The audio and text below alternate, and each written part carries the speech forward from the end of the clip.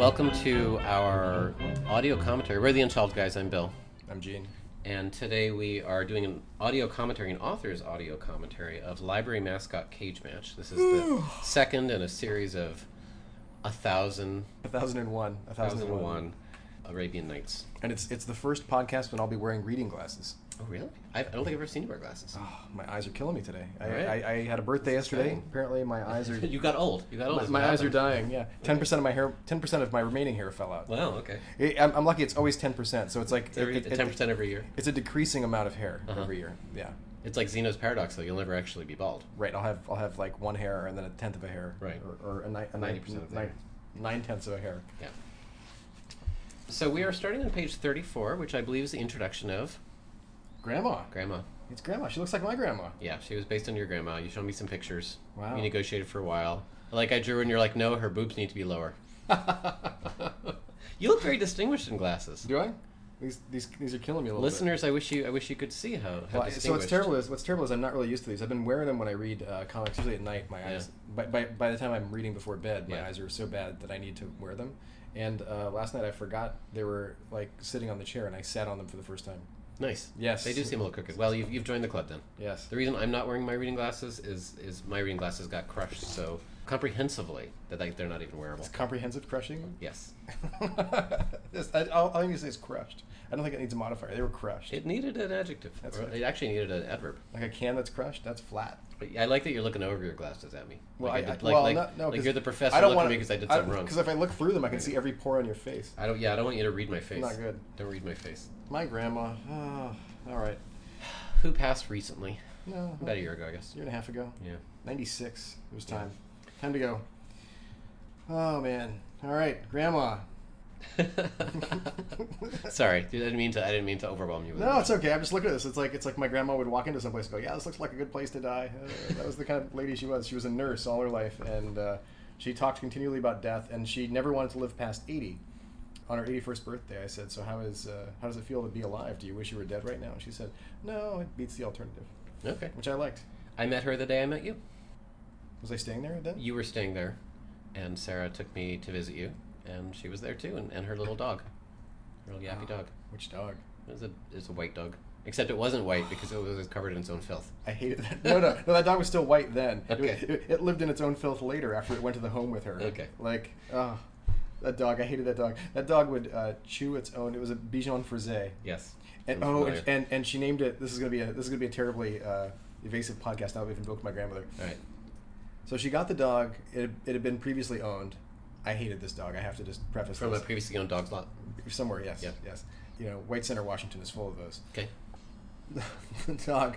She was trying to give it a name, and it was a Bichon Frise, so she named it BJ. And she would be at the top of her hill going, "Here, BJ! Here, BJ!" And I was like, "You've got to stop that. Why?" And then I explained to her, and she was like, "Oh." And I said, "Why don't you name the dog Bungie? Since it's always bouncing around." And so Yes, we called it Bungie. The only other Bichon Frise I ever met was named Hoppy. Hoppy. So apparently there's a theme.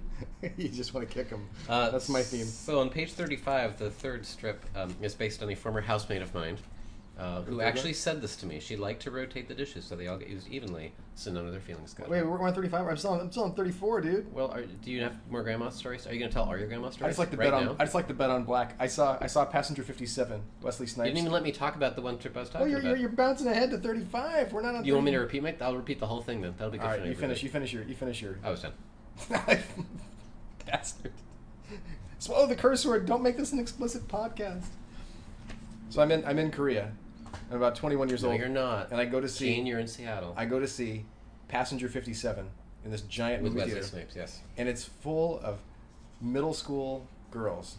Okay, it's me and like another English teacher, and like these girls, I don't know. It's like they've never seen a white person before in their lives in flesh. And Passenger 57 has Wesley Snipes, but it also has this terrorist, this white terrorist. I think he's German with long hair. That was brown, and I had long hair at that time. Oh. So when he appears on screen and makes threatening statements, this whole audience of middle school girls turned around and just gasped at me. It was surreal. And then afterwards, I had a pizza. That was my life in Korea. Yeah. Yeah. Scaring schoolgirls? Yeah. Oh my God, there's a terrorist. There's a terrorist that is in the movie theater. Well, you do all look alike. We do. So 35 now, Bill. Have you already told us the story on 35? I got nothing to say about 35. So 35. I think this was the first time we invoked the Malville rule about businesses on the It top. might be. It might be, which we've been largely consistent about. We have, where everything in Malville has its two businesses in one. Yes. Right? I think Malville does not have a vibrant enough economy to support any single business, so everything's always two things. I love the guy saying push the malt liquor. That just still cracks me up. I don't know. It's like the the ice cream shop and lobster emporium. That's right. Or whatever. Little known fact: Dewey went to prom with his grandma. Yep. Yeah. She apparently guilted him into it. I want to stress this: I did not. Okay. I just have to. So I just have to let you know, I did not. All right, now, Bill, what page are we on now? 30. Well, I'm still on 35. Are you still on 35? No, let's go ahead. The bottom of page 35 is one of these strips I really like, but I think you don't, where we kind of set the scene. I hate that. Yeah, because there's no joke. Which is funny, because you generally are not big on something having to have a joke, but you don't like that at all. Well, it tells me you came up with this one, because when I don't have a joke, all I hear is that I don't have a joke. When you don't have a joke, it's just setting the scene. Well, I'm better at this than you are. Perfect. As long as everybody knows that. Someone's been photocopying their butt. Someone has been photocopying their butt, based on a real-life incident. Well, everywhere. Yes. Sorry, bottom of page 35, I just wanted to highlight the sign next to the photocopier. It says, "We beg of you, 10 copies each." My favorite. I like how desperate that is. My favorite strip. Seems accurate. My favorite strip in this sequence is 36, where Dewey's walking around with a frame, yes, trying to figure out to identify someone's whose butt. ass it was. Yeah, I love it. So top of 37 is from a neighbor of mine who complained that we had some standing water. We had it wasn't even my fault. It was like the street in front of our house that the city Is this in maintained. Montlake? It was in Montlake. The high maintenance neighborhood in Seattle. There was a puddle there, and she came out and complained that it was going to breed malaria there. And I'm like, I don't think we have a big malaria problem. She was ahead on the Seattle. global warming curve. She thought it was hotter than it was. That's maybe 2030 when we'll have malaria in Seattle. I'm looking forward to it. The second strip on 37, true story from a librarian, came up and told me this at a library conference. Is that true? Yep. She said, "I'm just going to tell you this one line. True story. Is it a violation of the Migratory Bird Protection Act if the duck was already dead when I put it in my roommate's bed?" It was a true life reference question. Okay. Yeah. Yuck. Bottom of page 37. This is not mathematically correct, and I even knew it when I drew it. That if you want to add 25% more reservation slots, you have to make each session 30% shorter, or rather 1/3 shorter. And periodically people write in, but it's not. The joke does not work if you require people to do math. So. Thanks. So I actually decided to have incorrect math in the Math Moments with Bill Barnes. I have a master's degree. No, I don't. I barely have a bachelor's degree, but I do. It's good actually. Usually you don't do the math thing. I didn't even notice that this time. Okay. You must be kind of sleepy. All right, page 38. We both just go silent as we read this. There's for some reason there's just a lot of good strips here, and I particularly like the second one, where Dewey says the computer time that's half as long burns twice as bright. She hugs him. I'll always remember this. I love that moment. I like the moment in the third one where the football stadium seats keep getting closer and closer together. Uh-huh. Until that's how he met his wife and conceived the first child. That's pretty naughty for us. It is pretty naughty. That little thing about the football stadium was from my cousin who lives in Michigan and goes to all the U-Michigan games in Ann Arbor. Oh, really? Yeah, and they really just kept painting the numbers closer together until it was kind of ridiculous. Oh, it's the bench. Yeah. It's the bench. Oh, I was thinking it was seats. I was trying to. That would be more awkward. Well, the benches. It even says benches. I was just reading too fast. All right. Third strip on 39, another one of those wordless strips without a joke. There's sort of a joke. There's supposed to be a visual joke, which is everybody's got lots of room except for Dewey, and he's unhappy about it, but I don't think I drew it particularly How old is Doreen there? How old is Doreen again? I mean, however old we need her to be. She's a chameleon. Yeah, she's like Mr. Fantastic. She's made of rubber. I like the one on the top of 39. I like it too, actually. Did you write that, or did I? I think I did. You wrote it. Yeah, that's weird. That's like I don't really write wordplay very much. You don't. But I think there was a woman who was actually calling her daughter Gail in the library, and I just busted up laughing, and she could not figure out why. Uh-huh. Yeah. I think I did a nice job of indicating her path of destruction there. So on 39, why did you put panel dividers on the backseat view? It just seems like that would have been a good backseat view. Yeah, I can't disagree with you. Okay. There's something to be said for kind of the reveal-y. For me, putting in panels says there's some progression here, and so you see Tamara, who's got lots of room, and then you see Colleen and her daughter, and they're sort of together, but it's okay because they're mother and daughter, and then Dewey's really crammed. And for me, putting in the panel dividers makes it a little bit more of a progression, but I also agree it wasn't particularly successful. I think it works either way. I just think it's like it's trying. It makes me feel like there's like some progression in time that I'm missing there a little bit. I don't know. I mean, I think it's good. It's a good picture. And so the next page, 40, we lose Dewey in the forest. What is he walking past in the second strip? Poopers. What is poopers? It's diapers. Oh. Yeah. Poopers. Box of diapers. It's just trash. I mean, it's just trash. Okay. He's sort of in the outskirts of the woods where there's trash. Teenagers are having parties. Teenagers leaving diapers, as they do. And then diaper party. And then it gets deeper and deeper into the woods. Have you heard of a diaper party before? You haven't? Have you heard of a diaper party? I can't answer that. So look it up. And then some time progresses. I actually like it when we do this. I've mentioned this before, but Dewey disappears, and then we have a couple of panels before we see him again. So I like that sort of passage of time thing. A couple of comic strips. What did I say? A couple of comic strips. You said panels. Yep. Oh, and so here's the creepy. So I have a lot of stories apparently. You do. Here's the creepy older guy trying to pick up on Tamara, and there's nothing wrong with the older people, but we know a lot of librarians, and they're constantly getting hit on, male and female, but especially the younger female versions. And so one woman once told me the creepiest thing a patron ever, her creepiest ever patron pickup line. This requires a pause. Pause for it. Wait. Yeah. Now. You remind me of my daughter, and I believe in incest. It's just the worst. That's horrific. Yeah. That's absolutely horrific. I wonder what's the success rate with that particular line, you think? He's like, he only pictures up really, really damaged women with that. Wow. That's somebody he should post that online. So bad. No, I mean, there should be like a sex predator warning in your neighborhood with something like that line. It's pretty foul. The top of 41, the introduction of Lambert. There can be only one homeless guy in the Malville Public Library. We just made up that name out of whole cloth. There's no one ever been anyone with that name. Lambert, no. My favorite actor in the world, Christopher Lambert. If you're listening, Chris, hey, I've written a movie for you. Big fan. He's a big fan. He writes in every podcast and says how much he's enjoying it. Have your people get in contact with my people. You have people? I have people. Right. I do. I have person. Have your people get in contact with my person. That doesn't sound as good. So Lambert's design is a little odd, and I guess we've stuck with it over the years. But the idea was, I actually just looked up a bunch of pictures of homeless folk, and I was particularly attracted to this one guy. He was a nice look, and he was sort of wearing a suit, like a really, really dingy suit and a hat. I think he was Native American, and I just liked his look. I didn't like his look, but it was distinct. And so that's what Lambert is, but he's a little odd looking, and because of his beard, some people think he's Amish. He was wearing a suit. Okay, yeah. I think that's the way to go homeless.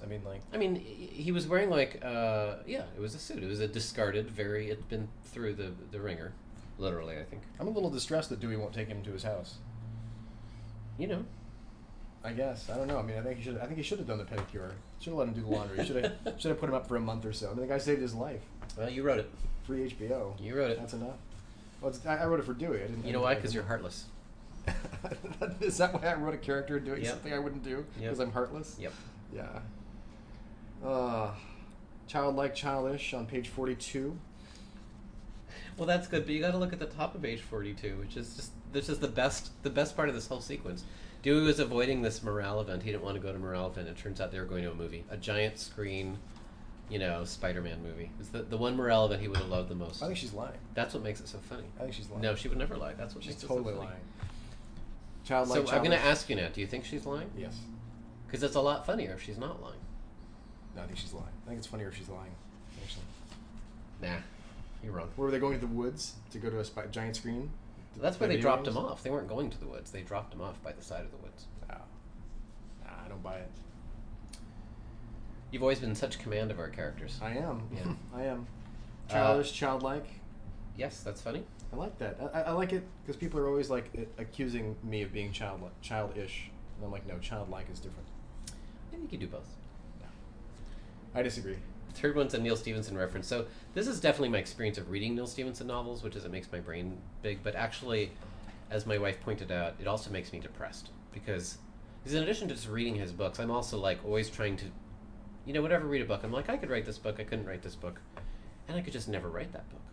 He's just so much smarter than me, and it just makes me feel bad about myself. I just think it requires a lot more time, in your house than you're willing to spend in a room looking at the wall, right? Maybe. I mean, I think that's the thing. I mean, those books are mammoth and they're very involved, and they have a lot of well researched. Well, and his personality type is so different than mine. And maybe it's not that he's smarter, but he actually reminds me of a guy who worked at Microsoft a long time ago named Bill. And Bill would go into his office for 6 months and come out having figured out some incredibly hard problem. And that's what he would do. Like, well, I think he probably went home at night, but basically he would sit in his office and maybe make some notes. Sure. No, I never saw him come or go. And that's how he was. Like, he had the attention span to sit and think about something for 6 months. And I think this is what Neil Stephenson does. He takes in enormous amounts of data, and then he processes it, in his brain, and things come out. And I barely have the attention span to read a real Neil Stephenson novel. So I think when I see people who write novels that complex out in the world, like giving speeches and stuff, I'm always kind of surprised. You know what I mean? Like you're surprised that they're out in the world? Well, I'm just surprised that both parts work for them somehow. Oh. Well, and probably many of them it doesn't. Well, I think of like Thomas Pynchon, right? Like whose books are very complicated and incredible, but you don't see him out giving speeches. But you see Stevenson, like after he writes a new book, he emerges for a while and does interviews and a little bit of press, and then he kind of goes back. And it's just interesting to me. I think you and I went together, didn't we, to go see him speak? No, I didn't go. Oh, when his book Anathem came out, and it was great, and he was great. And then a woman gets up and she says, "I've read your Baroque cycle, which is this 3-volume, history of everything. I've read it like it was twice or maybe even 3 times, and then like I have some questions." And everyone just sort of stopped because that's just a monumental task. And he looked at her and he said, as sincerely as anyone has ever said anything, he said, "Thank you." Like clearly that is his biggest fan. She may have spent more time on this books than he did. So. Did he answer her questions? Yeah, no, he was incredible. Really? Because he had the details in his mind from the Baroque cycle. Well, I don't remember what she asked, but the point was that we all got that this is super fan. Have you read the Baroque cycle? Also maybe kind of crazy. Yes. Yeah, really? I listened to one of them on audio. It's pretty amazing, but man, detail. Yep. All right. I my note says page 44. I'm on 42 still. Okay. I'm on 42. I like the computer victim. I love it when people who don't know anything about anything are trying to diagnose problems about that thing.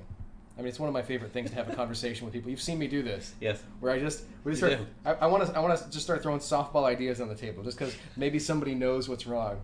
Like this is kind of me a little bit talking to me. This is kind of Grandpa from 1923, right? Like it must have thrown a gear. Like that's his best guess on how it works. Yeah. Maybe somebody's not cranking it hard enough. Yep. Have you tried oiling it? That's right. Probably need some lubrication. All right. Well, I'm still. Look, okay. Mel took her glasses off on 43. I know. We should have skipped that. It's only happened once or twice. Wow. We still haven't seen her eyes. Wow. She looks good with her glasses off. She does. Fantastic. She does. All right. 44. Now we're on 44, Bill. Thank goodness. Have we named this old lady? No. Okay. No. I like her. Unless we named her in the sort of there was the sequence a few pages back where somebody loses their dentures. Maybe she gets named there, but I don't think so. She's on the cover of large print, right? She's on the cover of several of our books, but yeah, she's one of 2 characters on the cover of large print. Huh. She's a little old lady. I mean, she's a little old lady with a top-loading VCR. Yes. The most. I think those are responsible for shredding more videotapes. Oh yeah, they're the worst. Than any other invention ever. Like if you invented a videotape shredding machine, it would not catch up to top-loading videotape machines wouldn't be as for efficient. a long time. I really like the second strip on 44. Oh.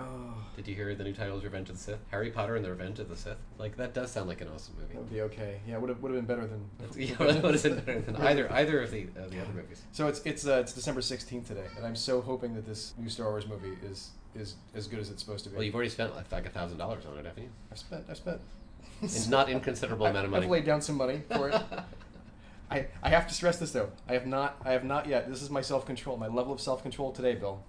In my mid-40s. I haven't watched any trailers. I have not bought a toy yet from it. Oh, I'm a little surprised by that. Right? Yeah. Right?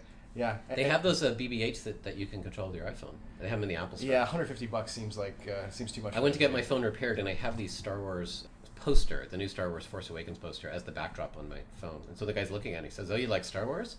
And I'm like, "I do." And I'm trying to talk about our phone, and he's trying to upsell me to the BB-8.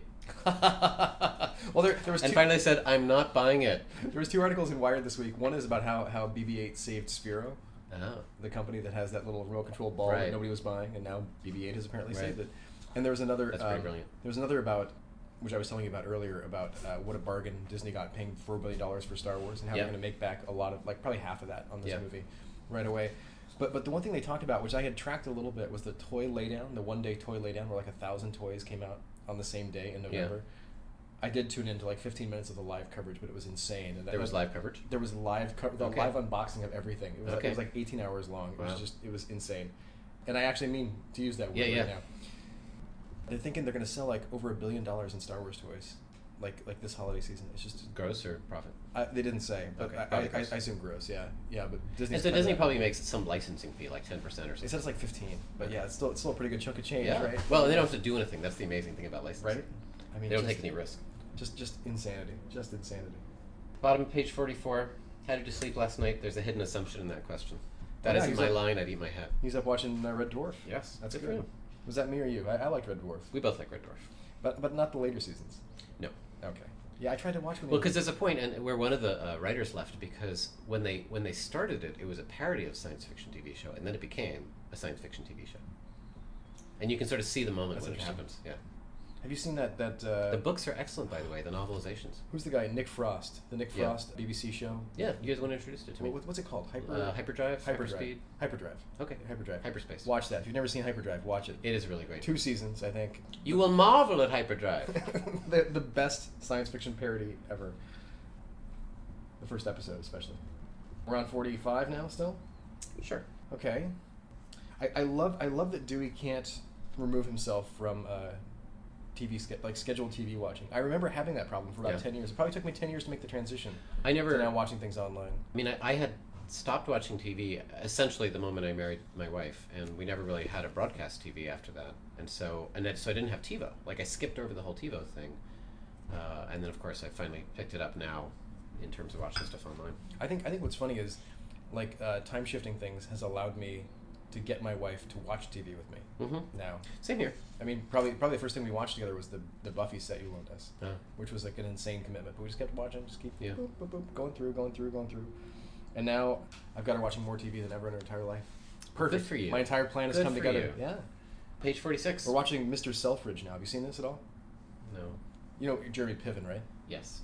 Like, I think Jeremy Piven's just hilarious from Entourage and from, like, I think he used to do stand-up a little bit too.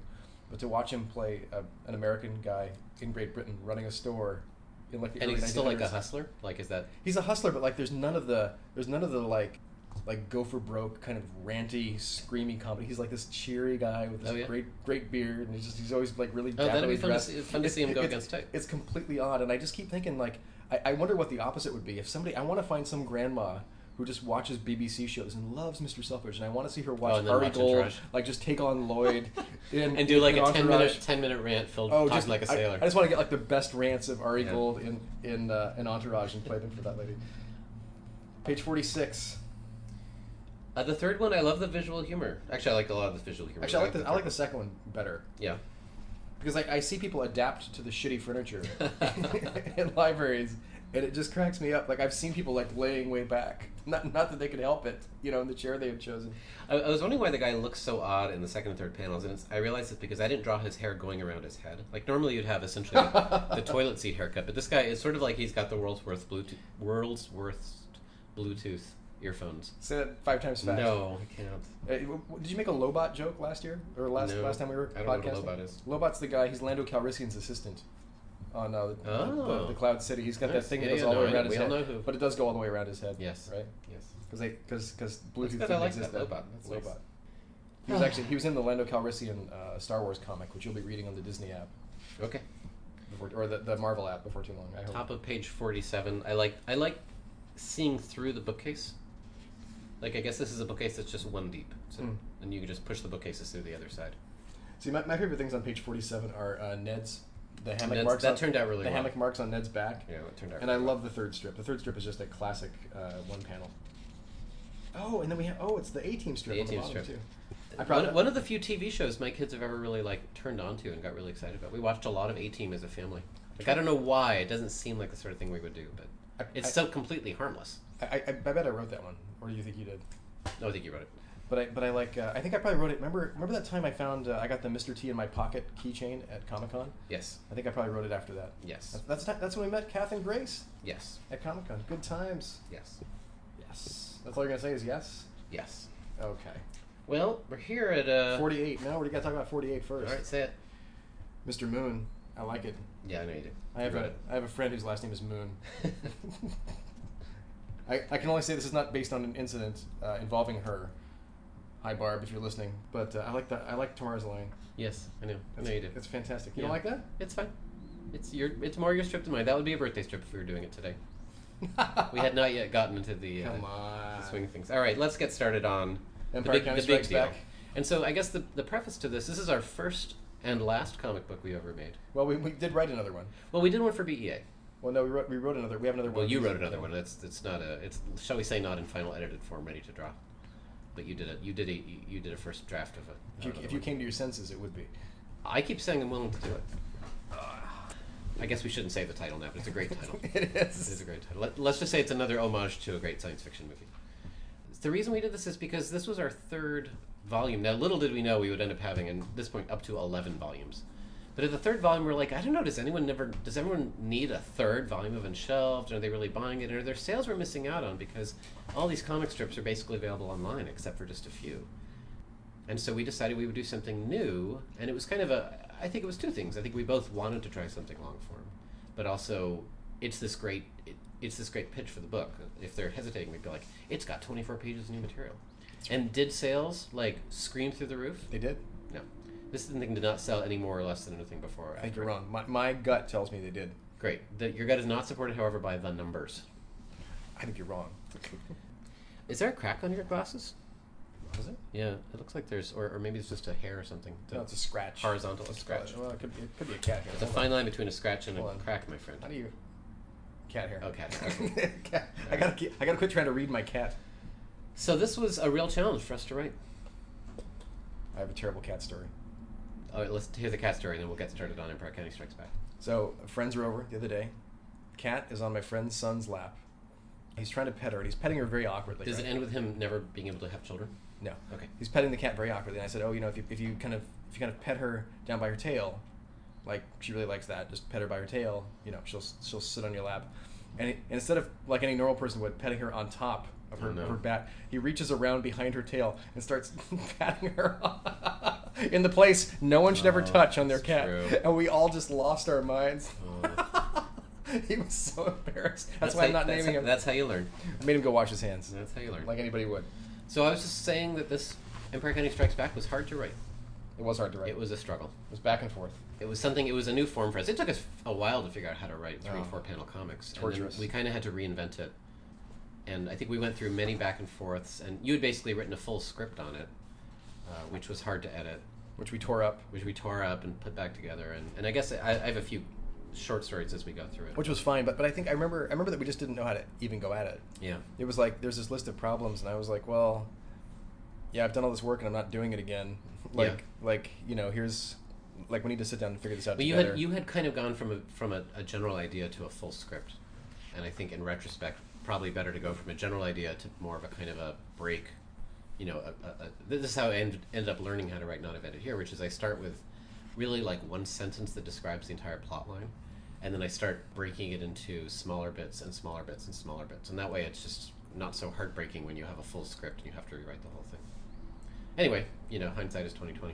Well, I don't know that we do. We did it, and we didn't kill each other. That's true. But we tried. I like on page 49. I like Mel's bulletin board. I have to say that's probably you more than me. That was me.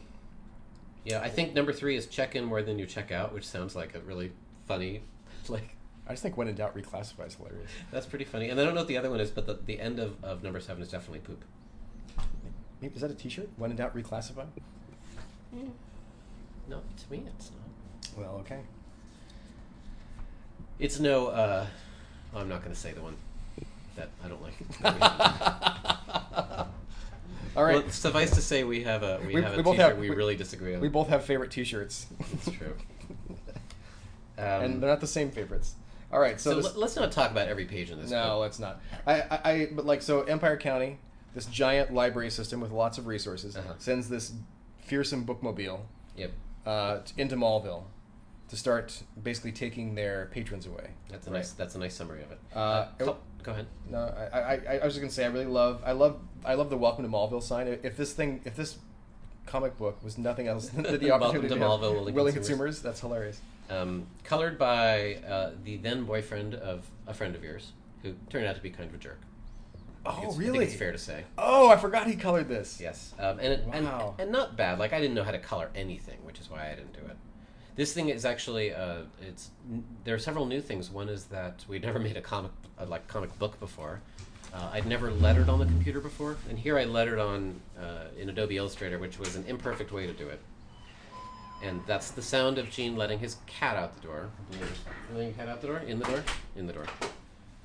And color. This is the first time we've done it in color, and I didn't know how to do color, and I also didn't really have time because I started a day job.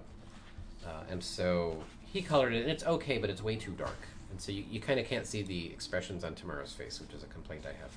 But, it looked good on the computer, which is backlit, and it actually looks good on the ebooks version of these. But I have to say, this is really funny. It's weird to look at it. I don't think I've read it for 6 or 7 years. I read it last year when I was putting together the ebooks, and I was just struck by how funny it was. Wow. We got our timing really good, and every page ends on a really strong sort of ending. I remember reading a lot of Greg Rucka comics at the time of this, and I remember Queen and Country, Yeah. the spy book that he did for a while for Oh, yeah. And I just remember how much that delivered on every page, Yeah. and how much it delivered in every issue as well. Yeah. And I think I still think he's probably the best guy, bar none, at writing the rhythm of comics. The other really good example, I think, is Joss Whedon's run on Astonishing X-Men, which is the same thing. Like, every page ends strong, every issue ends strong. It's just incredibly well blocked. Well, now I'm thinking Warren Ellis does it too quite well. But like those three that's probably it. And there's so few Joss Whedon comics, right? Yeah. But these guys have sat down and figured out how comics how to deliver basically on an issue as well, which I think makes them very compelling, because you see a lot of comics now where they're writing for the graphic novel, where they just end at some arbitrary point, and you're like, why is that the period on the end of the sentence this month, right? And it doesn't make for a solid reading experience. And just because this is a comic I've read a lot, but those Astonishing X-Men, it's not just every page and every issue, but also every trade. Like, the trades are well distinguished. Yeah. So what you should read is Astonishing X-Men by Whedon, Queen and Country, any graphic novel by Greg Rucka, and probably Warren Ellis. I would say maybe Next Wave, or what else? Maybe Fell. What's the thing where they call up the global frequency? Global Frequency was also great. Yeah. All right. Enough graphic novel. Okay, enough reader's advisory. All right, we're moving along. So the Bookmobile has resources. Malville does not. And so Malville's in danger, and Colleen's first thing is, am I going to be able to... I'm out of a job. Like, she basically takes your attitude towards life. Like, all is lost. Yep. And so she's a little on the negative side. She's looking for work at Malburger, and what motivates Dewey is that his favorite espresso stand, which had not moved inside yet. It's really funny. Was he was totally relaxed about the whole thing until he finds out that his espresso stand's going to move. May go out of business. And then he rides away. So this is a pretty great. I love 56. No, I love 56. 56, 57. It's a good spread. Everybody there playing video games. I love the mother and son, because the Bookmobile gives them two of everything. Yep. But this is, there's an actual sort of plot line behind, not a plot line, but a theme behind all this, which is the way that our the sacrifices we make of privacy for convenience. And so this spread is almost all about privacy and convenience. And I didn't need a library card; it took my credit card. Like, that's something you could do, but you really don't want to do it. I think you should. Dewey there's a couple of things that going throughout here. One is Dewey's consistently ignoring the computer victim, and the computer victim is just going from bad to worse in terms of what he's doing. I love the librarians in the kind of service center, online. Yep, it's horrific, but it also seems like the future somehow. I have to say though, I've worked like a place like that now, and it's kind of fun. Yeah, it like being like kind of central reference, or like answering questions like that on the phone, just one after the other, is like kind of an amazing job. Okay, yeah, for a certain type of person. Yeah, no, I liked it. I like it way better than I thought. I mean, it used to be kind of my nightmare, and now I'm like, oh no, that was really, really good. Page 60. Page 60. Well, I love this shot of Dewey where it's got bits of him. All the information they were able to glean. Well, not just information, but it's got like there's some kind of camera on him that we don't know about. Well, we're looking at it. Oh, you're right. It's these are actual strips. Right. Well, these are actual little bits from shelf. There's moments from his life that somehow the computer has captured. Right. So I took art from previous shelf strips and just colored them, and that was pretty fun. Not only did it capture them, it captured them in color. And it gives him Remo Williams' The Adventure Begins, which is pure me. It's pretty great. That is a fantastically bad movie with a Korean martial arts master. who has a move that pleases ladies like no other move ever in the history of martial arts. I got to learn that move. Well, have you ever seen the Remo Williams books? I honestly not really clear on what this movie is. Well, you should totally watch it. It stars. Is this one of the many Indiana Jones ripoffs? No. It's based on this super long series. There's probably 200-300 of these books, these men's adventure novels. It's sort of the equivalent of romance novels, but for men. Kind of, they're like 150 pages long, and they're just solid action. I mean, like all the way through. I mean, they're both ridiculous, and by the end, he's ripped out every organ you can rip out from a person's body. They're incredibly entertaining, and I think they thought, I can't remember the guy's name. His name's Fred. It's not Fred Willard, and it's not Fred Savage. It's the other Fred. He was he was an action movie guy in the late '80s for a moment. And but he did some acting. Oh, I do vaguely remember this. Yeah, it was. Yeah. It's a really stupid, like totally entertaining. It's along the Buckaroo Banzai kind of, The adventure begins and sadly ends. Yes. So I mean, like it can't have cost somebody kickstart this thing again. Let's get Remo Williams going. I mean, like I want to see more of this with the original actor. Well, and then when that doesn't work, when he's able to pass that up, it gives him, I think, Miracle Man Olympus, which I was always trying to get through interlibrary loan, and I never could because it was like $300 or $400 for the paperback. It was out of print. There was the whole Miracle Man, Marvel Man IP issue. But now, actually, these are all back in print as of last year. From Marvel. Finally, yeah. Mm-hmm. So you can go out now and buy this thing for like $20 that Dewey was jonesing over. It's a great book, too. So page 62 starts a series of really incredible Mel lines, which I'm just in awe of our ability to write. But it starts off with Mel saying, Buddy says, "What are we going to do, Mel? What I'm best at, Buddy, what I'm best at." And then the next page is she's called a meeting. That's what she's best at. And then at the bottom of page 63, Ned comes in and he's concerned. She says, "Don't worry, we're gathering consensus now." I don't know. It's a great Mel line. It's a great Mel line. Well, and then so her. And then the bookmobile from Empire County actually pulls up in front of the Malville Library to just put them out of business. On page 64. And there's these giant Dr. Octopus arms reaching into their collection, and I love it. So at the bottom of 65 is another great Mel line where Mel says, "My library, I'm losing my library," and then it says, "Event scheduling will now be 10% more efficient." She's like, "Really? 10%?" I feel like we're just doing an audiobook version of this when we're not. We are. But it's just anyway. There's the police in their sweaters and turtlenecks again, which are the same color. Who knew? Oh, there they are. That's nice. And Buddy shows up with his fake Dr. Octopus arms just to cheer Dewey up. It's all good. It's all good. It's beautiful. It's brilliant. My favorite page of this is probably 68. Okay. Where Dewey is telling everyone like the value they offer, and it's not the value.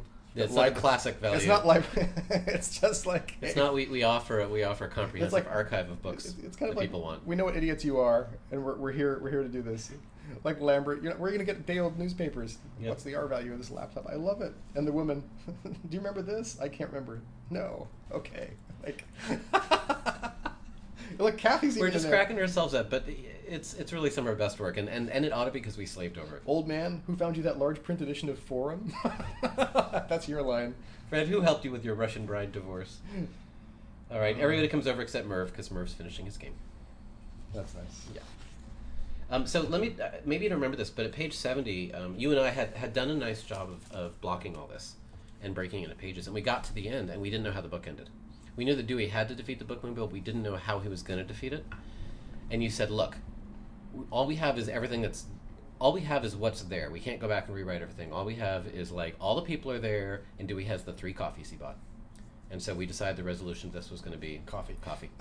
It was what we had, and that's how it's because what we had. It was, and it's one of these writing yourself into a corner things that now I do pretty regularly, in Not Invented Here, which is much more plot based. Which is I often don't know how things are going to end, but I have thrown enough balls in the air that by the time I get there, there's usually something I can grab. Yeah, you just have to look around, right? I think I read somebody saying that, where it's just like people who write without a clear idea of the ending, kind of at the end look around and go, oh, yeah, this is what's going to happen right now. And just page 72, we had a page to fill. We had basically the way books are done is this is a combination of black and white and color. So and they're usually done in groups of 8 because that's how many pages they can throw on a giant leaves, maybe. And so we had a page, which we could have just put some black and white strips on, but I had this piece of art. And the reason I had this piece of art is the American Library Association asked me to make a banner that they would hang overhead over the graphic novel pavilion. So I made this banner, and I spent hours on it. And then I submitted them, and like, oh, no, we don't want your characters. We just want you to make us a banner. And I'm like, you really just want a banner that says graphic novel pavilion? And they're like, yeah. And I'm like, yeah, it's good that you got a trained cartoonist to do that for you for free. So I made them one, and it said graphic novel pavilion. Like it wasn't. And they used it for years. I remember. They did, yeah. but it wasn't the good one, and it wasn't like I think they were afraid they were going to have like licensed characters and it was be unfair and stuff. And I'm like, well, maybe, or maybe more people just go to the graphic novel. I don't know. All right, so we'll stop there for now. Today's going to be a double podcast day, maybe a triple. We'll see. We'll see. All right, we're going to have some pecan pie. I'll be back in a little bit.